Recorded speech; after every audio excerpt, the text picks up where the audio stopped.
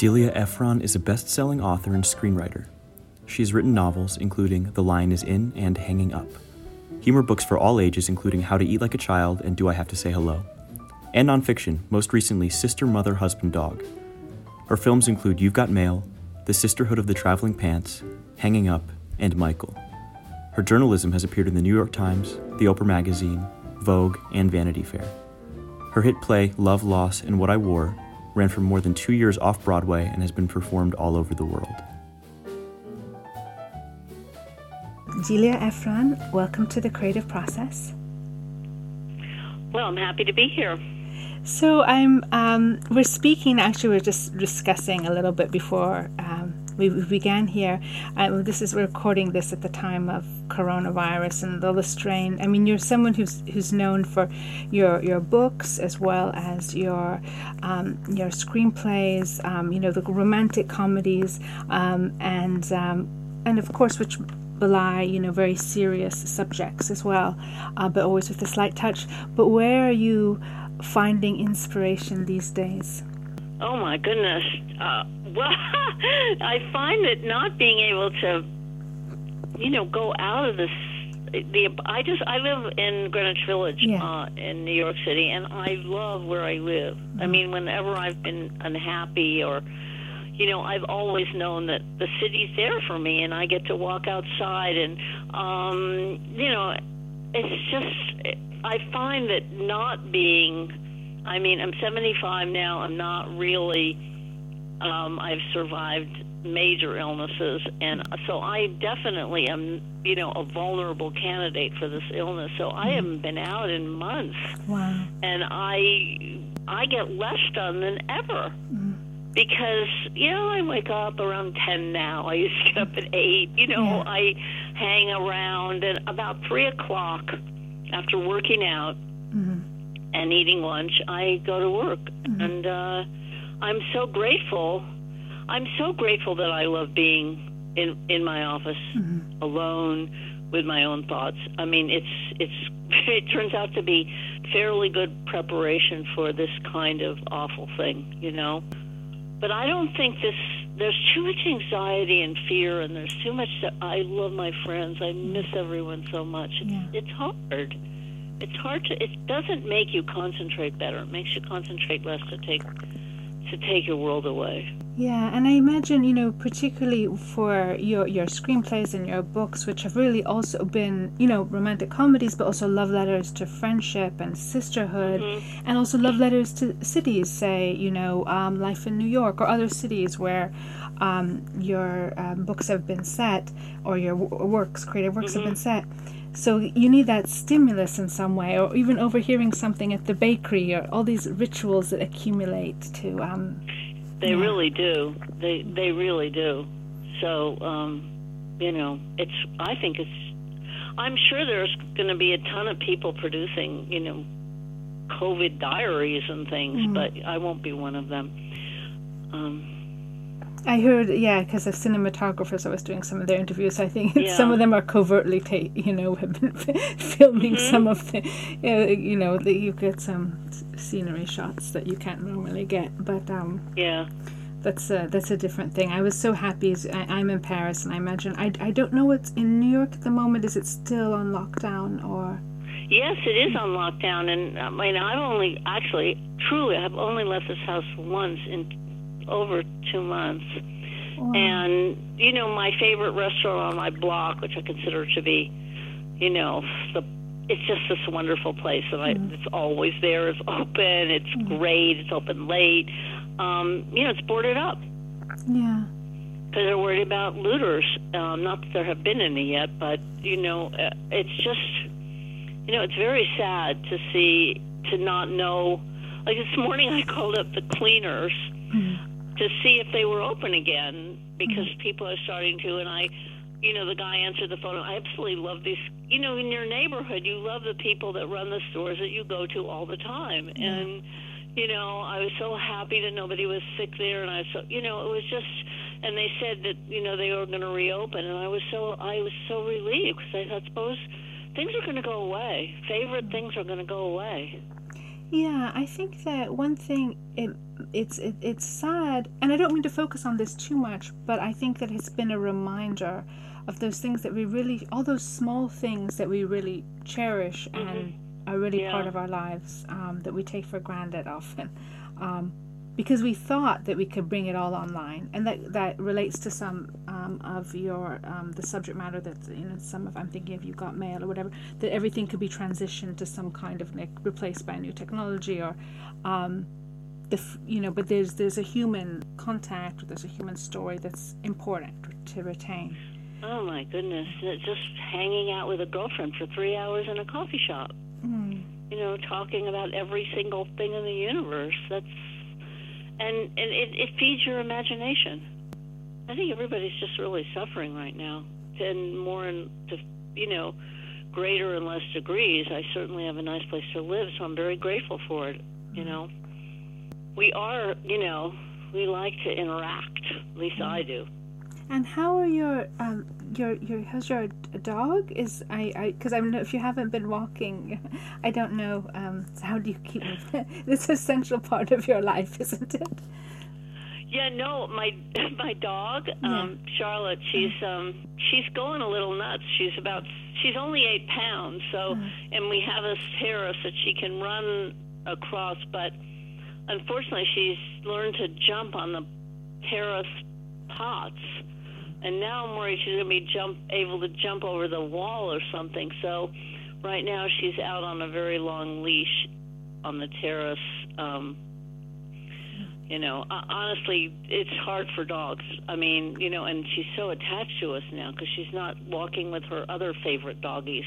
She has friends in the building that she goes out on walks with, so she's not been doing that. I think that, you know, writing was really in your genes. In fact, it seems like a story. It seems like, if you mind me saying, it's like you grew up. You know, your parents are screenwriters. All your family seems to be writers. It seems like you were born into a giant writer's room.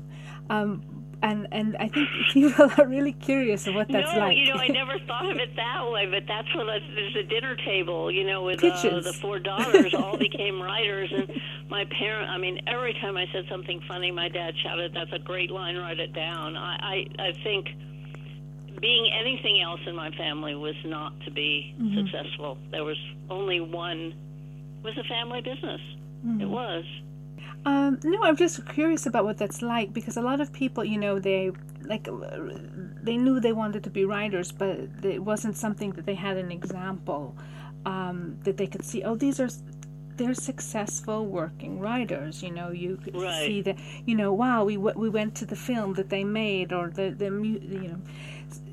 That is interesting, but is it also daunting? I think maybe you put off your ambitions to write.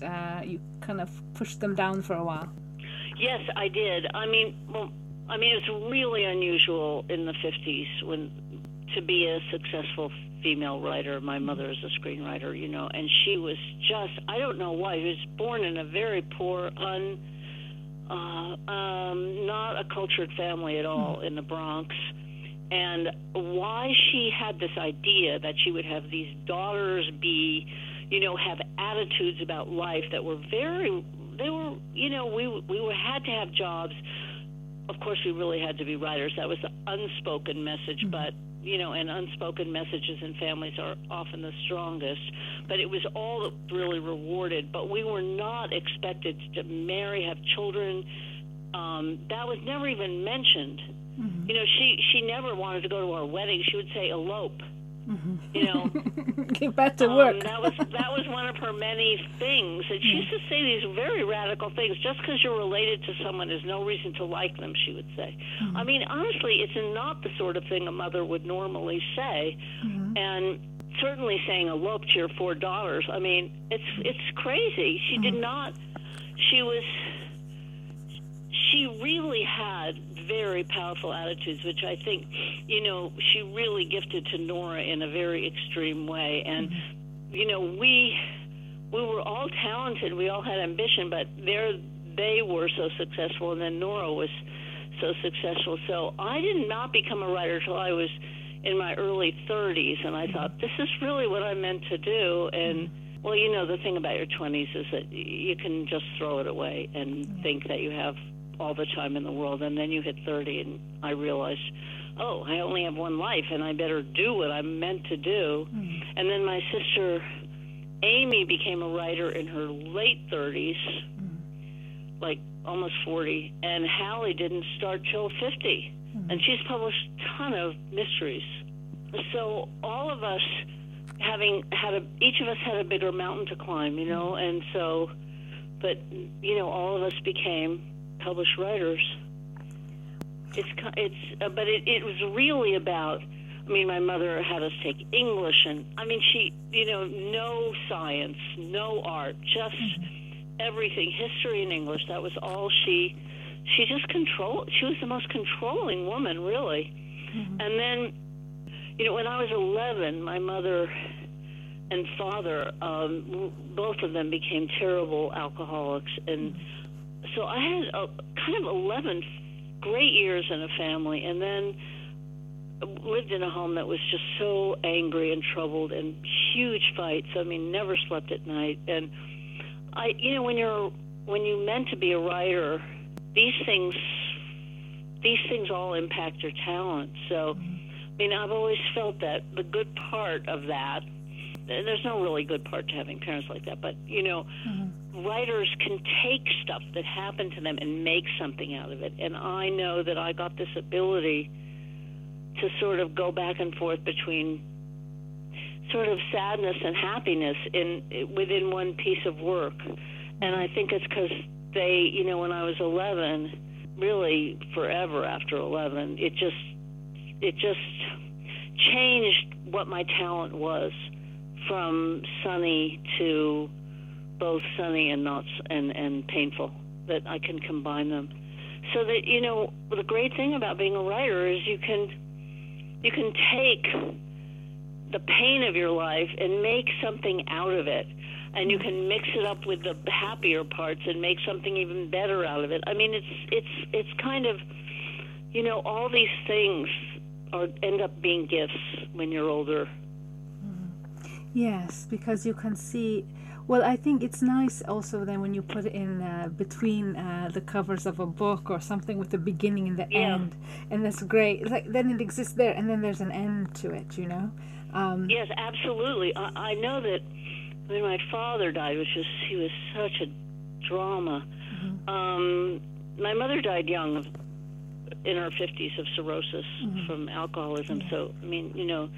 And then my father lived on, although in a very messy way. And when he died, it was just a kind of, I wrote a book called Hanging Up. Yes. And which is about the death of father. And by the time I finished that book, it was like I had a complete psychoanalysis. I understood it all, put it away. It was fine. Honestly, I'm not even exaggerating. Honestly, it just made me, I had to think about all of it, and I had to make him, he was, in spite of all that, I did really love him, and I had to find that too in the book. So, yeah, writing's such a gift, I think. I feel that of all the things in my life, it's been a safe place for me. Yes. I think that, and it's so nice that it allows you to remember with tenderness, you know, the many good qualities, even though everyone is complicated. And I was just going back there, it reminded me, I think it was Karl Ove Knausgaard told me, I can't remember, he wrote all these memoirs. You know that writer, Karl Ove Knausgaard? He wrote all these memoirs, right, about his life, but he writes with such detail about his father, and he didn't see his mother at all because she was kind and good, and so it trains the memory as well. Because I'm just thinking, you said you had this kind of really kind of interesting childhood, and up to 11 things began to fall apart or become, you know, more dark. Complicated. But at that moment, probably you're remembering that because when your kind of safety or your equilibrium is, you know, challenged, and you remember it, right? Because there's something on the... Yeah, absolutely. You do. You make something out of it that if it's good, other people are interested in it. You know, that's what's so wonderful about writing, is that, you know, what everyone writes is personal, whether it's, I mean, well, some nonfiction isn't personal, you know, it's just, you know, a biography or something, it's probably not, but fiction is really personal.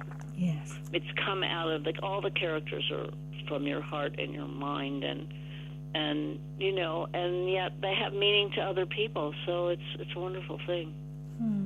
And I'm just thinking now of, I mean, you've written memoir, which is of course directly personal, and then your most recent book, if you could speak about it now, we'll bring it back in, but Syracuse, so you'd come from writing your memoir, which I can imagine was maybe a release to write, and then, maybe just speak about your different projects and how one led to another. Well, Sister, Mother, Husband, Dog, which is a memoir I wrote after Nora died, I actually wasn't writing it when I was writing Syracuse. Syracuse is a story of two couples and a child on a vacation in Italy, and everything is heading toward catastrophe, and it's really an exploration of marriage. It's sort of everything I have ever understood about marriage, and it's a bit of a psychological thriller. Anyway, I had been in Syracuse, or Syracuse, if you pronounce it the English way, is the old section is just unbelievable looking. It's just it's so still in exactly the shape it was in for hundreds and hundreds of years, and so I was I just thought, I've traveled a lot with other couples and everything, and I thought, boy, if things are going to go up in smoke, they would go up in smoke here. There's, you know, it's all paved with old stones. It doesn't have greenery, and the first day you're there, you think, this is the most beautiful place I've ever been, and the next day you think, if I don't get out of here, I'm going to go mad. And I thought, well, this is just the most perfect place to set a vacation, going up in smoke and exploring the subject of marriage. So I was starting it, and then Nora died, and I couldn't really write it. It was such a difficult book anyway, and I suddenly realized I wanted to write this memoir book, and so I said to my publisher, can I write this instead right now? And he said yes. So I wrote that, and it has a long piece about my mother, which I think is probably one of my better essays, and my love of my doggies and everything. Anyway, it's got everything in it that's just, and then I went back to Syracuse. I went there with my niece. I spent time there. I made friends there, and one in particular, an architect named Alex Yarsky. She helped me so much. You know, some of writing is luck. And if you start an ambitious project, you're going to need help. You're going to have to, you know, especially, I don't know what I was thinking that I could write about a town I've barely ever been in, but because of Alex, who'd lived there and who's an architect and knew everything, you know, I was able to, talk to her about ideas and show her. She ended up, after she was there when I was there, she ended up in Cambridge, Boston, not Cambridge, England, and she was studying at Harvard as getting a graduate degree in architecture, and she was already an architect. One of those super degrees after that, and I would go up there and I'd show her my photos, and we would talk about what would go on where and everything. So I got lucky. Honestly, these books, they're journeys. You have to know everything about everyone in your book. And you need to find people who help you do that. And I got so lucky with Syracuse. It took me quite a while to write it. It's very hard because it's 4 characters. It's 4 different voices, and every time I had to switch a voice, I was like starting the book all over. So it was rough. But it was. I was really happy about it. And actually, my husband of 35 years, Jerry, died during that time too. So the last trip I took to Syracuse, it was with my best friend, who's an English novelist named Julia Gregson, who wrote this fabulous book called East of the Sun. I mean, part of the wonderful thing about being a writer is that many of your close friends are writers, and there's so much you can talk endlessly about it. I don't know, 'cause it's probably completely narcissistic, but it's fun. And your husband was also a writer as well, so it's really... Yeah, my husband was a writer, absolutely. Strangely, though, a year and a half after Jerry died, I wrote a piece for the New York Times. Yes. About my Verizon. Verizon's our phone system, and everyone hates it. And mine went down when I was trying to change something from Jerry. I was trying to disconnect Jerry's telephone, and it destroyed my internet for some reason. And I was in such a rage, and I wrote this angry piece about how much I hated Verizon, and the New York Times published it, and then it turns out everybody hates Verizon, so I got a whole bunch of letters from it. And about 4 months later, I got a letter from Peter, who is my husband now, who said we had a date. We had a couple of dates when I was 18. I really don't remember it, but at all, even now that we're married. Anyway, Peter was a psychiatrist, and he had lost his wife, and his last trip with her had been to Syracuse. So that was a just weird like coincidence. Weird, yes, weird. And he'd read your book then too. He'd read my book. Yeah. So. And he knew to say that he loved it, which since I'm a writer, that was probably all it took. He's a wonderful person. Anyway, we got married, and that was as unexpected as anything in the world. But I feel like my writing has taken me. Oh, I'll tell you, of all the things that have happened to me, I do think I don't know if it's synchronicity or I don't know exactly what it is, but my novel before Syracuse is called The Lion is In, and it's about three women in a bar with a lion, and takes place in North Carolina. And I wrote it because I went to sleep one night when I think both Jerry was sick and Nora, and I just was just overwhelmed, and I thought, how am I going to get through this? And I had this dream about these three women in a bar and a lion in a state called North Carolina. I'd never in my life been to North Carolina. So I woke up and I thought, I'm going to write this. And for some reason, it was the easiest book I've ever, it was fun. It was so much fun. And I wrote it, and I never went to North Carolina. My girlfriends, who are writers, all said to me, well, you cannot write a book that takes place in a state you've never been to. You have to go there. So after I'd written the whole book, I went to sort of make sure that it wasn't, that it made sense and to give it a little more texture, right? And I just had picked this town. Oh, God, what's it called? It starts with an R. I can't remember its name. But anyway, we stayed in this place. And every morning, my niece and I, she would drive, and we would program the the GPS, and just take back roads, and we would pick a random destination. Now, in my book, I had written about this tree in a field that looked like it had been struck by lightning. It didn't have any leaves. The branches were all truncated, and it was just like a sculpture more than a tree, and it was all alone in the field. They're getting rid of it, and the woman who loves the lion, Rita, she convinces guys to dig up this tree and bring it to where the lion is, okay? And Anna and I are driving down this random road, and there is the field, and there is the tree. I mean, I absolutely screamed. And, and Anna, freaked out. She didn't know why, and she stopped the car, and that's in my book. I mean, I was just totally paralyzed. How did I know this?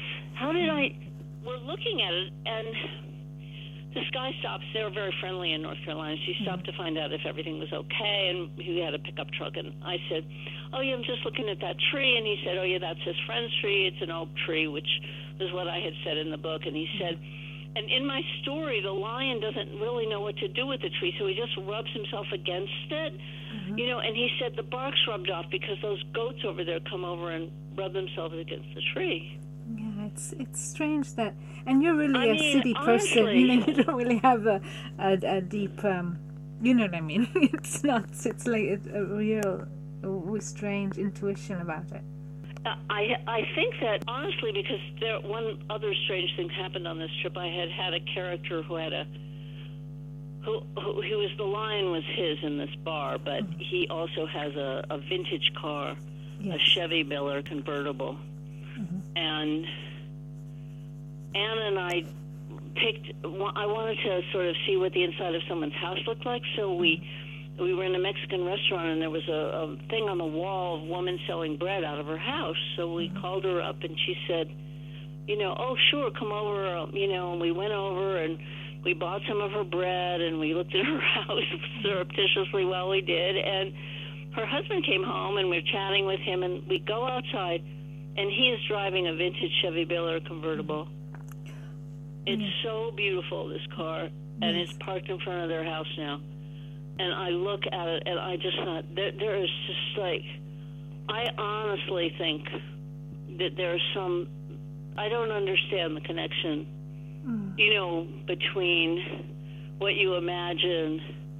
Do you know it beforehand? You know what I mean? It almost made me religious, which in my family would be just considered the lowest form of life. Well, you're writers. You didn't need religion per se. you have I guess you're in touch with another divinity. But I guess think so. Don't you think that's incredible? Yeah, it's very interesting. But I think it's part about, and particularly artists in different disciplines, that you're doing a lot of observing and a lot of listening, and so your empathetic imagination is more attuned. You know, if you're really, you know, involved in that, you know, like almost you give up your life during, like while you're working on something to imagine another life. So part of that is you're picking up lots of things. And I really think, like, how do we pick up this signal? Like I'm called, you know, like a Wi-Fi signals. These are traveling through the air, right? And that becomes information. And we must have that in us if we're open I would guess to develop so. I mean, empathetic imagination, that's a wonderful term. I've never heard it before, but... I talk about it now with this project. Because I think it's true. You have to have the empathy to have the imagination in a true way. How interesting. But that's because how can you get these characters to speak? You have to not just be yourself. You have to become them, right? I think that... I think you either have an ear for dialogue or you don't. I mean, I think it's just having an ear, which, you know, thank God I do. But some books are practically all. I mean, I have a lot of dialogue in my books, but some books are almost exclusively that, and it's, you know, it. I guess, like I think. Thank God for dialogue, because I don't write the best sunset in the world. You know what I mean? It's like really hard for me. And someone said to me when I was starting and I was despairing of my descriptive abilities, the person said something like, only do what you can do. Yeah. And that is, I think, for a writer, what the search is. What is it that I know? What is it that I can see? What is it that I understand? And if you mine that, you know, then you're in safe territory creatively. Well, I think people really skip to the dialogue. That's one thing that I picked up from Elmore Leonard or whatever, and he was kind of religious about like a lot of dialogue as well. And then I realized that's true. People are just skipping. They're often skipping the sunsets because, like, once you've seen that one sunset, like, you know, on the page, it looks the same as another sunset on the page. So you want to know what's happening. So that's good. You know, I think in terms of those are the best muscles to have, that people are interested in drama, you know. Well, you just have to do it's only do what you can do. I mean, you figure that's part of your search. What is it that I understand about the world and about storytelling and about other people, about people's lives? And that's what I mine. And if you do that and you don't try to do things that aren't part of your heart, then you're okay. You can do it anyway.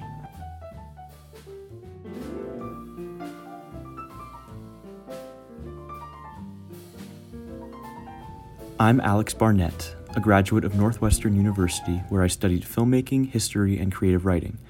I'm grateful that Delia, Ephron, Mia Funk, and the creative process are giving me the opportunity to respond within this podcast. My writing process almost always begins with the character, no matter how fully fleshed out or thin. This character is almost always college-aged, 18 to 23, which corresponds to my age as writing has taken up more of my life. I struggle in my own ways to think beyond myself, but I don't think that the 18 to 23 age range strikes me just because I have also been an 18 to 23-year-old. Every other summer throughout my childhood, I accompanied my mother to Greece, where she taught and still teaches a 5-week study abroad program based around the close reading and performance of ancient plays by Aeschylus, Sophocles, and Euripides. Every time I went, I befriended her American college students. I befriended them at age 4, then 6, then 8, then 11, and most recently 18, at a university myself. As my understanding of the world exponentially increased, I kept engaging different versions of the same group of college students, generally from the East Coast, always attending the same university. I feel like I'm always thinking about people I met on those trips, striking individual personalities that blend together as Greece cohort student X, or stand out as impactful figures in my life over a particular summer. Throughout her interview, Delia Ephron discusses the relationship between a writer's childhood experience and its effect upon their eventual ability and output. At some point, you cannot write consistently if you cannot write what you know. I'll never pretend to know everything about every college-aged mind, but because my childhood featured so many revolving personalities whose ages remained locked as I continued to grow, I attach my characters to those people.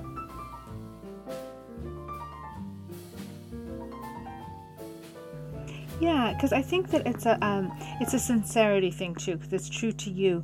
Like, I think that a lot of people, you've seen it, I think that particularly, if ever I say as well, what you, and also collaboratively with Nora, you really set a model for like romantic comedies that then people were copying, but you could see that it wasn't a sincere search. It was like, it's like, oh, this was successful, let's do it,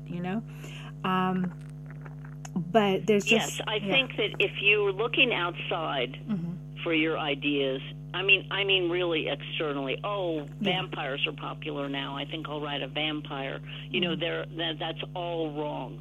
Yeah. You have to just figure out what your own understandings are and gifts are and what your heart is interested in, and work from inside out. Because also, I was never, young and hip. So I never needed to worry about being old and unhip. And I think that if you're just always working from your own heart, you can't get sucked into that. And yeah, so that's interesting because you're talking about fashion, and then of course Love, Loss, and What I Wore is interesting because it's a play. Maybe you give a bit of the background for those who don't know, but it's not just about fashion, it's the stories that our clothes, the memories that are stored within our clothes, or what they say about us and our relationships or certain periods of time in our lives.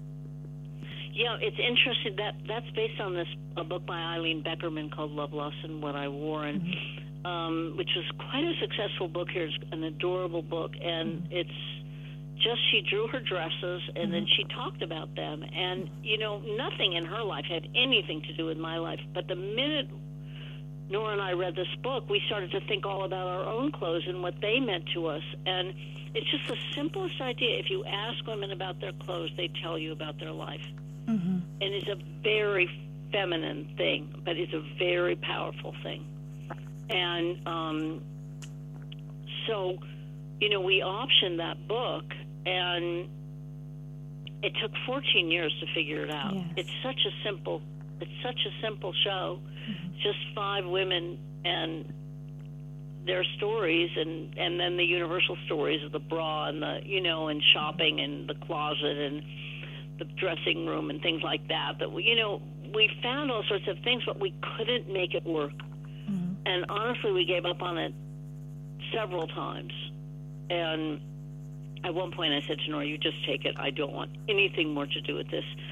And then she called me and said, "Oh, I'm in California, and there's a director here who's going to direct it and come out." And we had this little performance in this little theater on Pico Boulevard, and almost everybody we were close friends with out there was there. And it was the worst, it was horrible. It just didn't work at all. It was And at that point, we just put it away for another bunch of years. And then another director, Karen Carpenter, had been carrying it around with her, and she asked if she could do a reading of it in East Hampton. Did you do that at Guildhall? What? Oh, I know. I just thought maybe you did it at Guildhall. I wasn't sure because we did projects there. Yes, we did at Guildhall. Oh, yes, I know. And Josh for Gladstone. some reason, I think we had a little workshop for the week before. We figured something out about it, and we had a very wonderful actor doing Gingy, Linda Lavin. It sort of worked.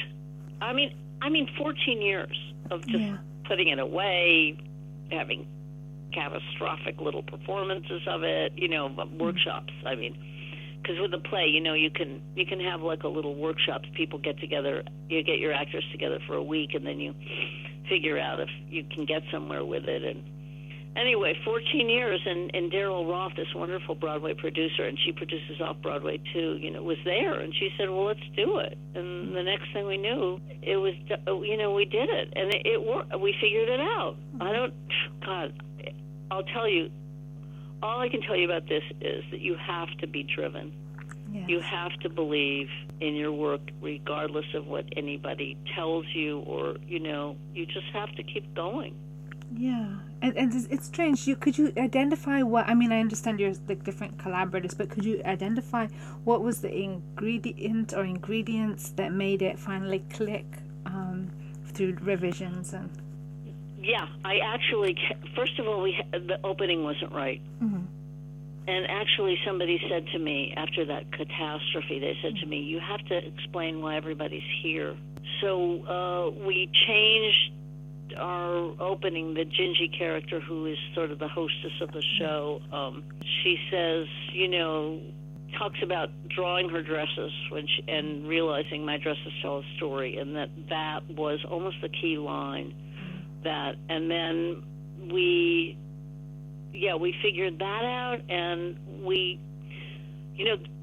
there are 16 women who have contributed substantially to this in their stories, so that we give them royalties on it. Yeah, that's nice. She And did interviews Rosie before. O'Donnell, who was in our opening cast, wrote a wonderful piece about her mother's bathrobe. It's very moving, and it's up front now. We put it in like a week before we opened the show, and it told you that this wasn't just fluff.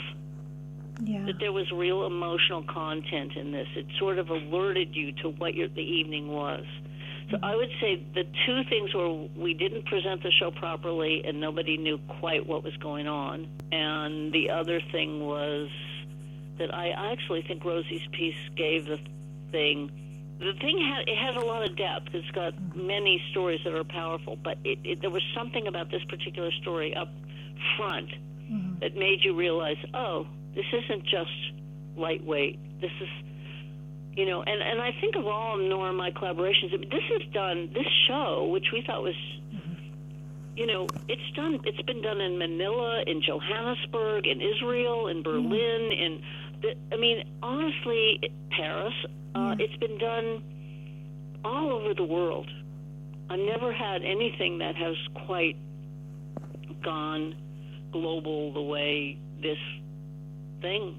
Isn't it strange? But everyone has a relationship to, whether they have a relationship to fashion, they have a relationship to style. And for a lot of people, I think art is something, it's not part of my life. Maybe I go to a museum, I go to museums more, but some people they don't that's a distant thing. But the art that they wear is their flair, or, they show their imagination. Well, it's not about fashion. Yeah. The show isn't about fashion. It's about the clothes you have and what they mean to you. And that's not. It's not at all about fashion. I think it's interesting. So, what are those items of clothing? I don't know. Did you have to get rid of them, or can you not bring yourself to get rid of them, or that this could almost stand in for you? Like you could send this dress to an event in your place if you couldn't make it. Yeah, right. And then, there's Nora kind of. Oh, sorry. When we asked a lot of our friends to give us their stories, and enormous amount of stories came in about boots. Oh, wow. Boots are really powerful to women. Oh. They have a lot of pairs, wow. and they have had significant experience. You know, they have just, that was probably, I mean, we knew the bra was going to produce a ton of stories. Of course it did. But we did not know that boots were going to come in as big as they did. So there's 2 boot stories in it. It was kind of revealing in that way about, you know, I mean, look, what's more commanding than a pair of boots, really, for a woman? So that's for you. You have a memorable pair of boots that is like... I have one pair of boots that I'm absolutely mad about that I've been wearing for, 15 years. Wow. So, yeah, I think, but also just, some people just have, I think I did a speaking thing once, and I asked everyone, I said boots were this major thing, and I said, how many pairs of boots does everyone have? And I mean, most of the women in the audience had 3 pairs of boots, at least, and that's a lot of boots. Yeah. It's a strange thing. I can't say that I really have a good pair of boots. I need to get, I have a little ballet flats. I have a really old pair of boots that are like, I haven't worn them in a while, but they're great. Then I have these really fabulous pair of Prada boots that cost me an arm and a leg, but I've worn them every year for 15 years. And then I have my Timberlane boots that are, mountain climbing boots, even though I never climb any mountains at all. But they make me feel so tough and cool. And let's see, and I have these boots because I wanted a pair of short boots, Yeah. And they're not that comfortable, so I don't wear them that much. And so, I mean, that's a lot of boots. Yeah. No, it's an interesting psychology. I did an interview with the director of the Museum of the Fashion Institute of Technology. So I know it's not about fashion, but it's about how we imagine ourselves. Or I think it helps us. I think for some people, it's the relationship. It's interesting because a lot of writers maybe don't even care what they wear, but that's a different kind of uniform. You'll see that they just have their writing clothes, but it helps us be another person, say, or become like an actor, I guess. Yes, I think for some people, clothes are costume.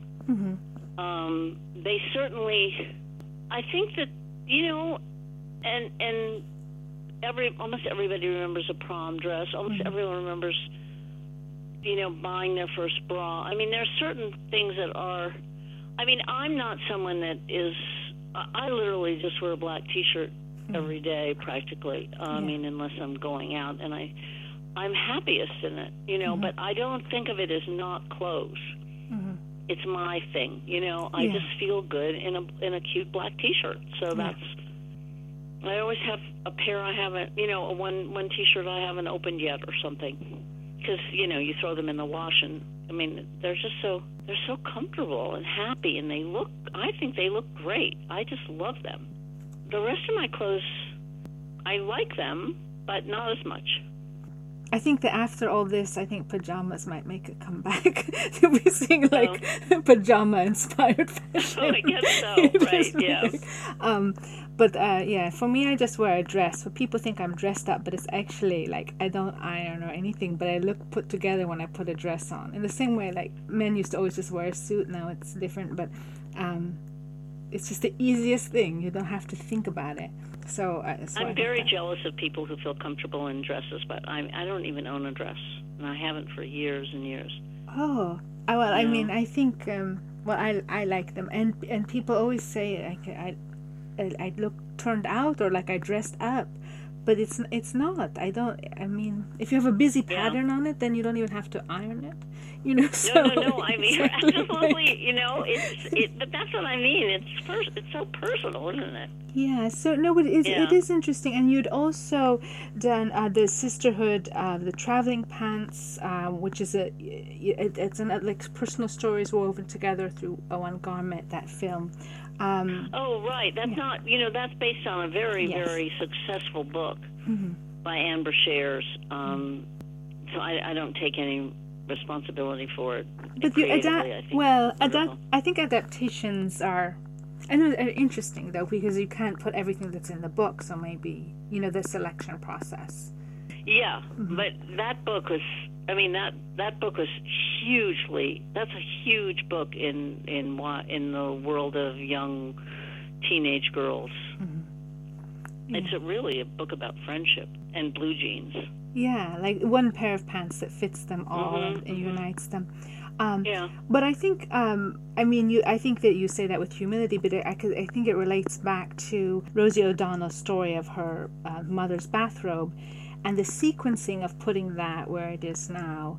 And maybe, it relates to adapting a book into a screenplay. Like there's a real art in that, and the ordering even of it, that is involved in the editing process. There's important. No question. A book is not a movie. It really isn't. And you have to find the movie in the book, and you have to at some point let the book go in order to do it, I think. Although I've been watching Normal People. Have you seen that? No, I haven't. No, I don't know. Well, it feels to me exactly like the book. It's so close. It captures. I love the book, so I'm interested to see that. And I know the author is one of the writers, if not the only. I think there are a couple of writers, but her name is on a lot of it. I think also that those longer things that aren't movies, these epic things that last forever. I mean, Normal People is something could have easily been done in a 2-hour movie, but instead it's a 12-hour television thing. I mean, that is more closely approximates a novel. Yeah, so there's less of that selection process. But it's interesting. Yeah, I mean, you really can just. I mean, I adapted Siracusa as a 2-hour movie, but it could have easily been turned into something much longer. It just would be very different and probably much closer to the book. Right. And in terms of, maybe I don't have your entire filmography. You've been primarily, it's been film then, when you've done adaptations. Have you worked with some? I've written for television, but I don't think I've ever had anything made in television. No. Right. It's all been film. And I guess, I really think the thing about my novels and my essays is that, and my books of humor, like How to Eat Like a Child, which was my first book. Yes. And it was the first time I thought, oh, that's who I am. Yeah. Sometimes your writing tells you that. Those are the things that really reflect me inside. Movies are collaborations. I mean, every single thing, I mean, I am in You've Got Mail, but Nora directed it, and, Meg and Tom contributed to it, and the casting people and the set, the set designers and the, cinematographer.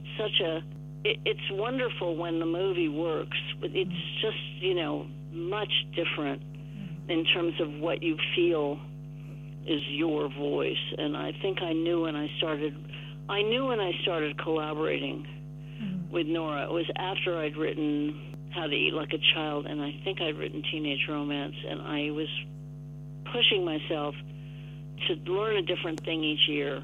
I have to learn to write an essay this year. Eventually I got to the novel, And I knew that if I didn't write my own things, I would be lost as a writer. Yeah. And the only place I could do that was in books. So that's why I love books, because they are my voice and only my stories.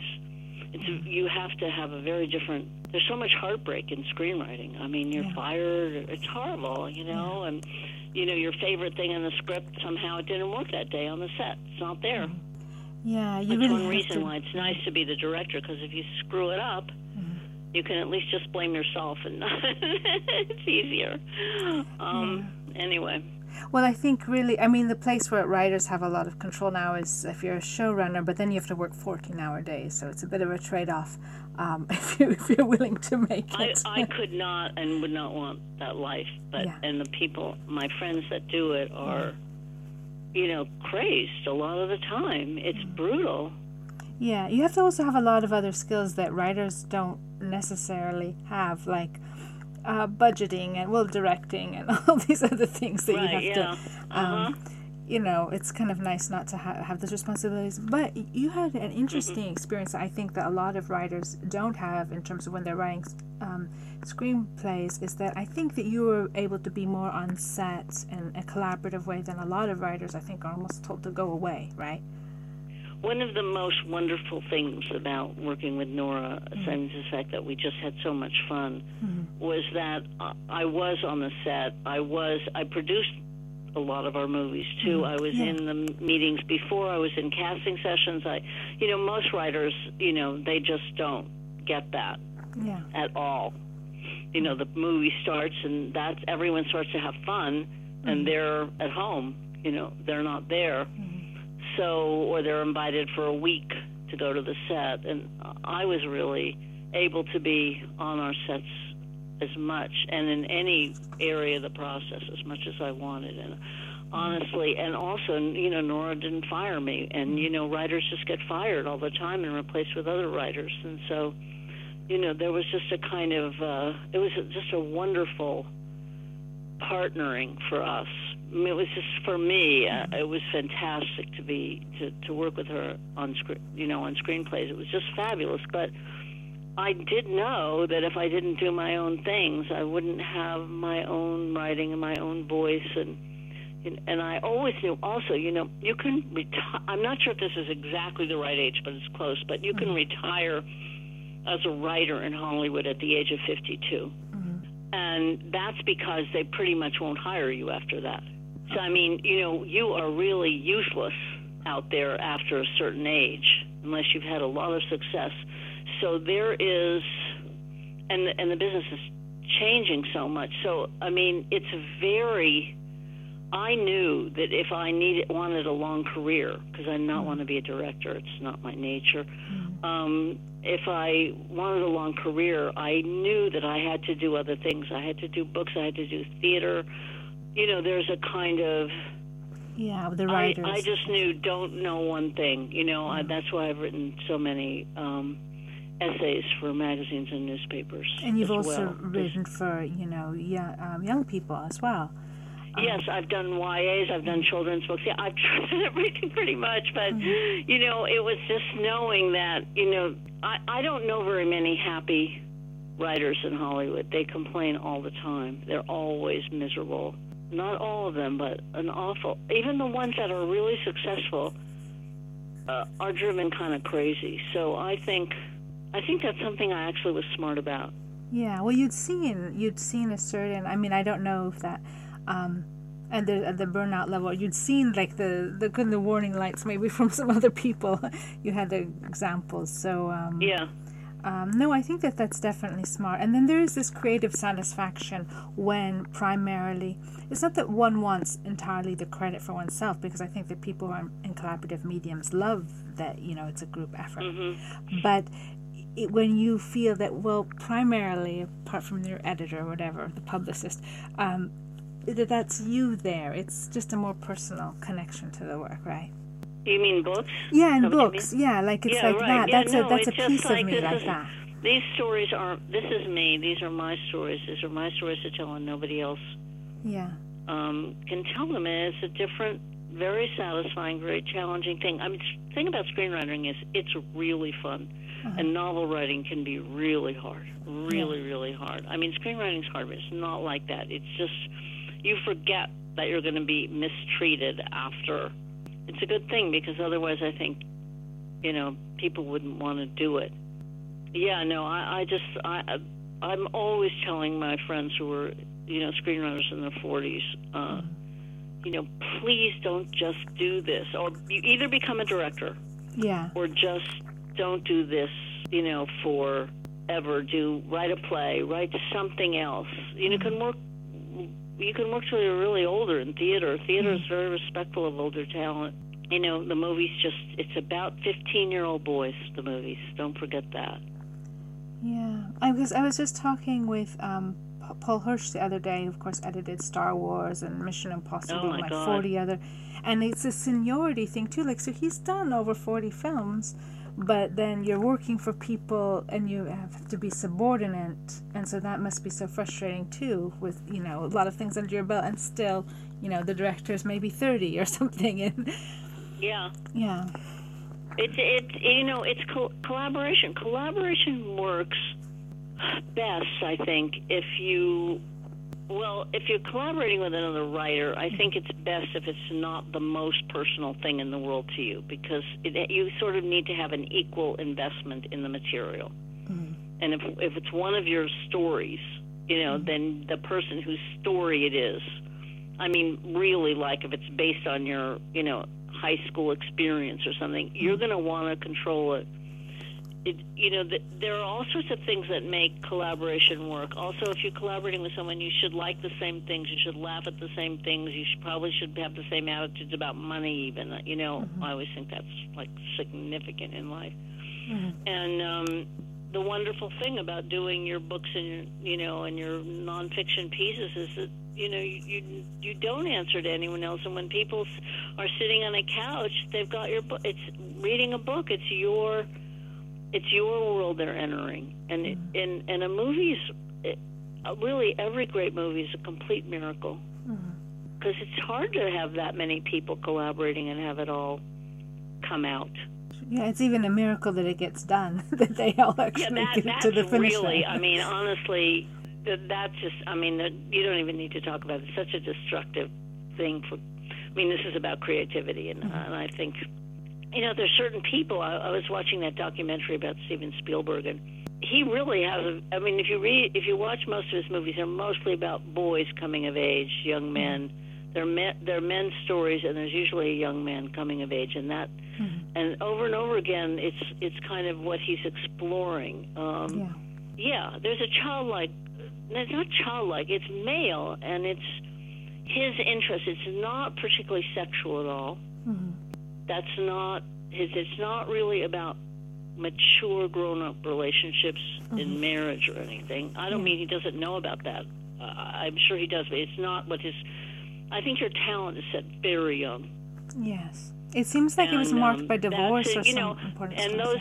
so certain directors can really, and even actors, you can see that they've explored. They've been famous and successful enough to be able to really explore just what their interests are. But it's harder for everyone else to do that. It's strange in the movie business. Yeah, it's interesting. But that is an interesting question about how much of your the themes of what interests you, or like if you've been psychically marked from a young age or whatever, where when that you can meet a young child and you say whatever, they have a old soul, or they have like you see an immense personality, like how could that exist in a 3-year-old?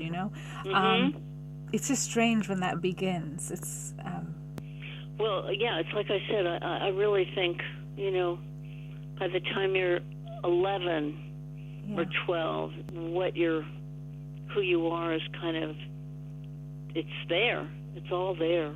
I mean, events will happen to you that you may end up writing about. They may transform you. They may change you. But, they're the essential gift, and what you see about the world gets defined in childhood. And it's parenting is That's important. my opinion. I don't know. Maybe No, I think so too. I think about it a lot because I'm working a lot with young people, but not at such a young level. But parents are important, environment is important, and education is really important too, because they're the secondary parents, right? Right. Or peers as well, because they kind of teach us things as well. So it's something I think I focus on a lot, because I want to know how we can improve these systems to teach children in the best way to achieve their potential. And that's interesting. I don't have any idea about that. I don't actually think my education helped me in any way, shape, or form. I mean, it was very conventional. I don't even think I thought that what I was interested in even belonged in school. Yes. I think I thought schools where I learn these things, but they don't. What I'm interested in, it just never crossed my mind that would be something that would happen in school. Yeah. So I think the schools are better now. I mean, I've been to my stepson Adam when he was at his school in L.A., and remember going to open school night and thinking, God, I wish I'd been at a school like this, but I wasn't. I was just in the Beverly Hills Public Schools, and then I went to Barnard, and frankly, I didn't really get anything out of any of it much. Yeah. And I was too stupid to realize I should. I was sort of a spoiled. I mean, in some ways, it was kind of, this is what I do, this is what my mother expects, this is what my dad expects. Of course I have to go to college, but I didn't, until I got out, think, okay, what am I interested in? And that didn't happen for a long time. And so I think the real essential question is, what is it that interests you? And I don't think education addresses it enough. Well, one thing that I think, and what I've observed, is people, or in myself, I think particularly artists might be more this way. Some people are more theoretical, and then they're happy when things are theoretical and doesn't have a direct application. But I think that artists love learning. It's just like kind of a sense of play. Like once you're interested in something, you'll probably learn everything about it, right? You went to Syracuse or whatever, and because there's going to be a novel at the end of it, and then that becomes a movie, But you have like a reason for it, right? And I really think that even people who aren't artists, I think that we're all born kind of artists or creative with a creative capacity. So I've noticed that if you can excite young people around a project, so instead of I just have to memorize these dates or whatever, you have Google, Wikipedia for that. Right. But I almost feel tests are good, I guess, but it's even more interesting to say if you have a class and they all do a project so that the strengths of each one could collectively contribute to it. And then you really remember that very well when you've made something, Yes, I think that's true. It's almost craft satisfaction, which I think, was probably a really important thing for me to do, and I didn't really do anything crafty until I was in my 20s. It was just so nice to make things. Yeah. But even, I'm sure if any sort of creative projects at school would have made me a lot more interested in school. But honestly, until I got out of college and just got married to the first man who asked me for no good reason, and finally got out of that and said, okay, what are you going to do with yourself? That was when I started to become a writer. And the first thing I wrote that really changed my life was about children and food.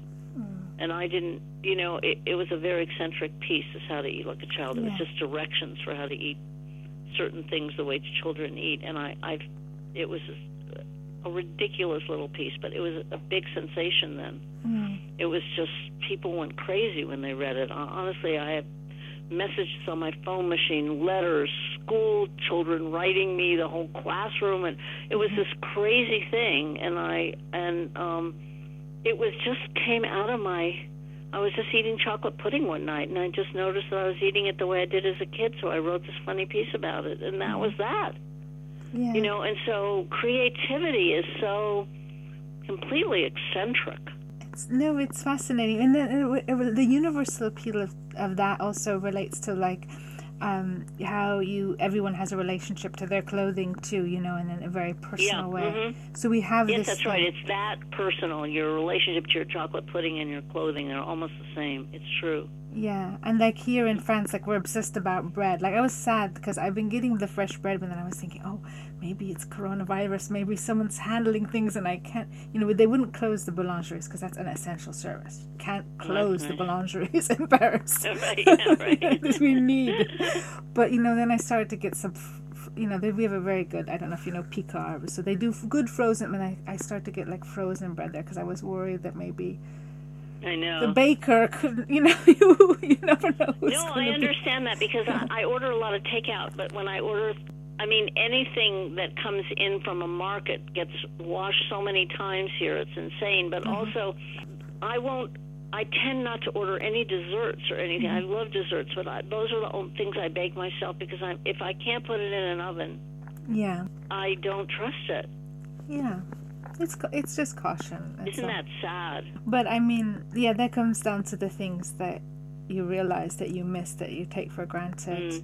But it's so interesting. And so you've written that essay that became a book, and It's interesting how like something that you think is going to be a small project becomes, that you do like almost easily, or like you have a dream about something and then it becomes something that kind of flows out of you.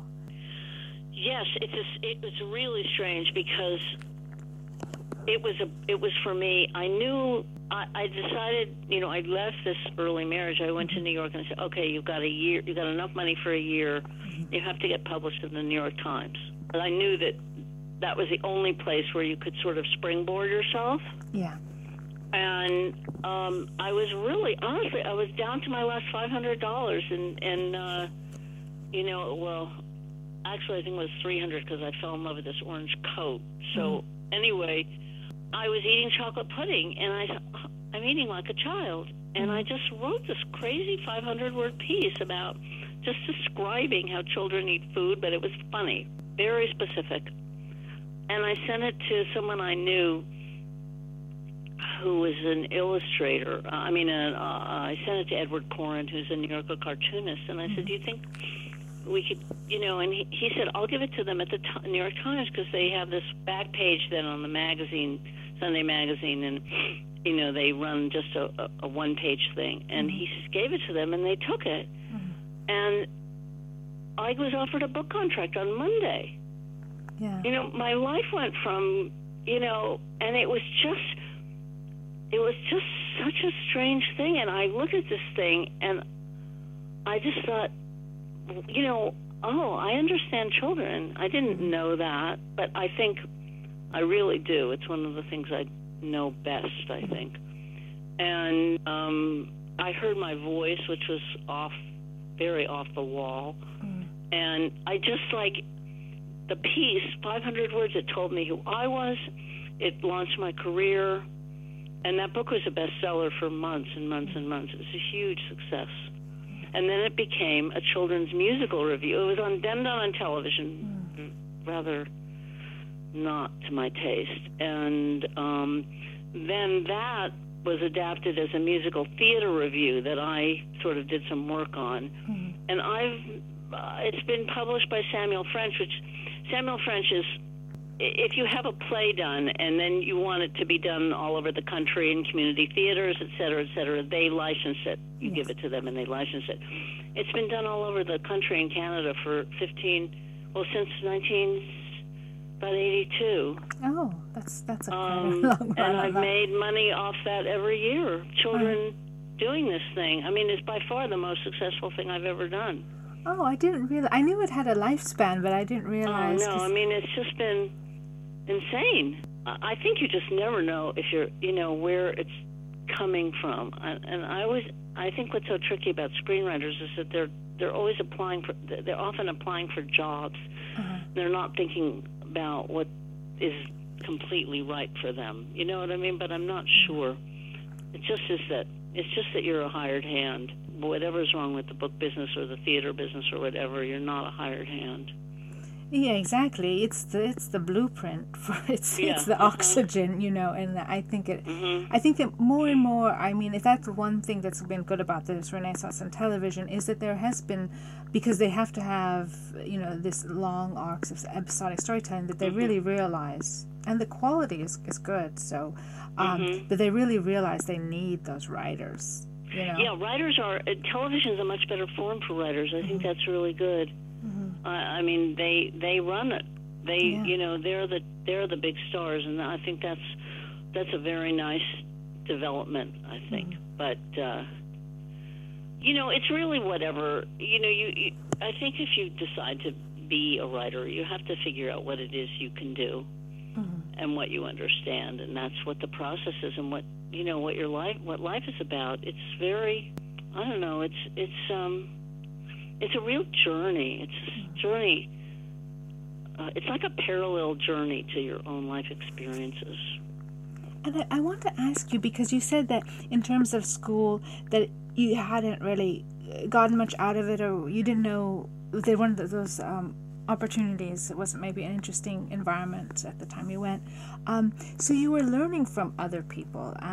You said I guess even learn from children, from their approach to things. But what had been artists or writers? No, I didn't learn from children. No, that's not true. Oh, my I thought own a feelings spirit of about children. my own childhood. I think that because I had it got so bad in the house, I think I ended up with an exceptional empathy for childhood, my own. Right. That it's about your own childhood. I don't think. Listen, Mary Poppins. She didn't have children. The woman who wrote that, P.L. Travers, she didn't have kids. The woman who wrote Pippi Longstocking didn't have kids. Maurice Sendak didn't have children. They're writing about their own connection to their own childhood. Yeah, and then they have a sympathy beyond the years for the things. It's what it's the wounds that you connect with, and whether you do it in a funny way or a serious. I mean, Sendak, it's well documented. Yeah, and the madcap things that he, this is really groundbreaking, because I think there was there was always a darkness that crept in with children's work, but he did it in such a wonderful, playful way. But I guess I meant, so if you were learning your lessons about writing from, or about life from school, what writers or what artists or what people, collaborators, do you feel have been important teachers in your life? First of all, I think my parents taught me in their good years that I was funny, and I had, my storytelling was good. That, like you said, I never thought of the writer's room as being our dinner table, but it was sort of like that, except better. So from a young age, I certainly was encouraged in that way, that I was just rewarded for I remember I wrote, I went to this ridiculous thing in high school. I was on the newspaper, and I was sent to do a conference about teenage marriage, and I barely had a date. I didn't know anything about teenage marriage, and so I wrote this piece for them. I wrote that I had been married, and that was why I knew this. I mean, it was a terrible thing to do, because journalists are never supposed to go lying. So of course the newspaper comes out, and there is this picture of me, and it says Delia Ephron, the first one, Delia Ephron, 17-year-old senior at Beverly Hills High School, tried marriage and found it unsuccessful. And my parents opened the paper, and they were hysterical. They thought it was the funniest thing in the world. Now, my journalism teacher, went nuts. He sent me to this thing, and he was furious. But and then people started to call my parents and commiserate with them. People didn't even know them. Would call up and say, "I'm so sorry about the troubles you're having," and they thought that was just hysterical. They pinned it to the front door. They thought it was a scream. So I was very encouraged in my rebelliousness and my crazy nature, and I think my parents were good about that. And then my husband, Jerry, who I married when I was went to New York, and then I met him when I was about 35, and we were married for 35 years. Very wonderful writer, and he taught me all about drama.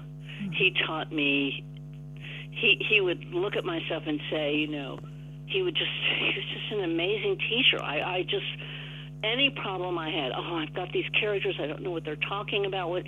He knew how to ask you the questions, explain what the theories of drama were. He was just remarkable.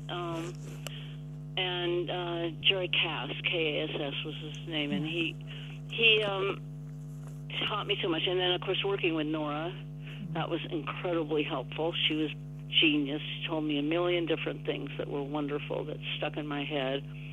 And those were my main teachers.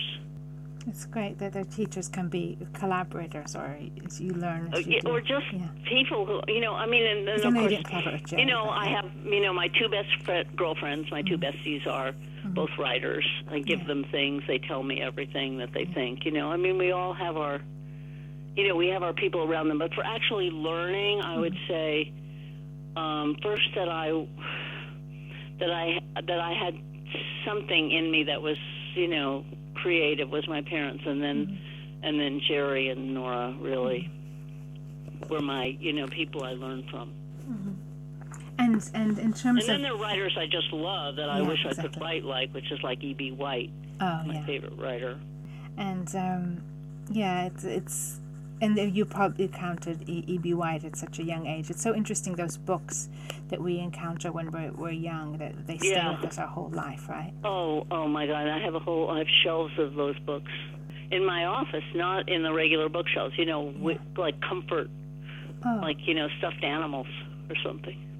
I think it's so nice. You can dip into them like tuning forks for like, okay, this is what writing is. Yeah. Those moments when you forget. Well, I mean, we've gone over, so you've been very generous with your time. So I guess I should just ask you lastly, because we're all thinking about the future, and we've talked a bit about education, but I think we're, reflecting on the kind of world we're leaving the next generation, and so I guess what for you? What have the arts and writing given you, and how could we incorporate them better into our educational models? Well, they've given me unbelievable happiness. Really, I just feel so lucky that I've made my living with my imagination. I just, but I don't think my education was the source of it. And I'll tell you I think people do have teachers that change their lives. They really do. I mean, actors talk about that all the time, teachers that really change them, But that was not, I think everybody, every life is a fingerprint, let's face it, every fingerprint is different. How you're going to find your way to where you need to go, whether it's creatively or some other profession that makes you happy. I mean, just being happy in the work that you do is just a great lucky thing in life, and I just think, you have to have the right temperament to be a writer. You have to be able to be alone.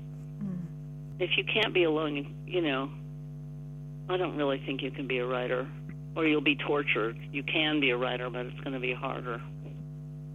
I think I've always been I have tons of friends, but I think I'm basically not someone who loves being in groups, parties, anything like that. I love having dinner with people, but I don't like hanging out in groups. I'm not in book groups. I'm not, you know what I mean? Groups are not my thing.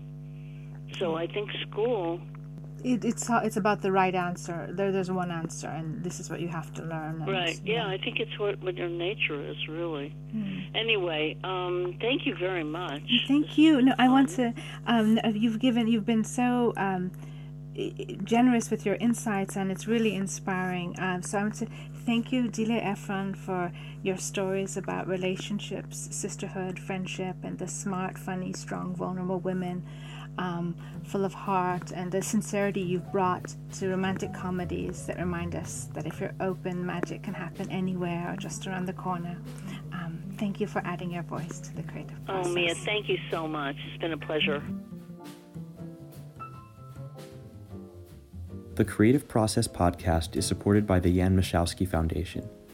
This interview was conducted by Mia Funk with the participation of collaborating universities and students. Associated interviews producer on this podcast was Alex Barnett. Digital media coordinator is Yu Young Lee. Wintertime was composed by Nicholas Anadoulis and performed by the Athenian Trio. We hope you've enjoyed listening to this podcast. If you would like to get involved in our exhibitions, podcasts, or submit your creative works, just drop us a line at team@creativeprocess.info.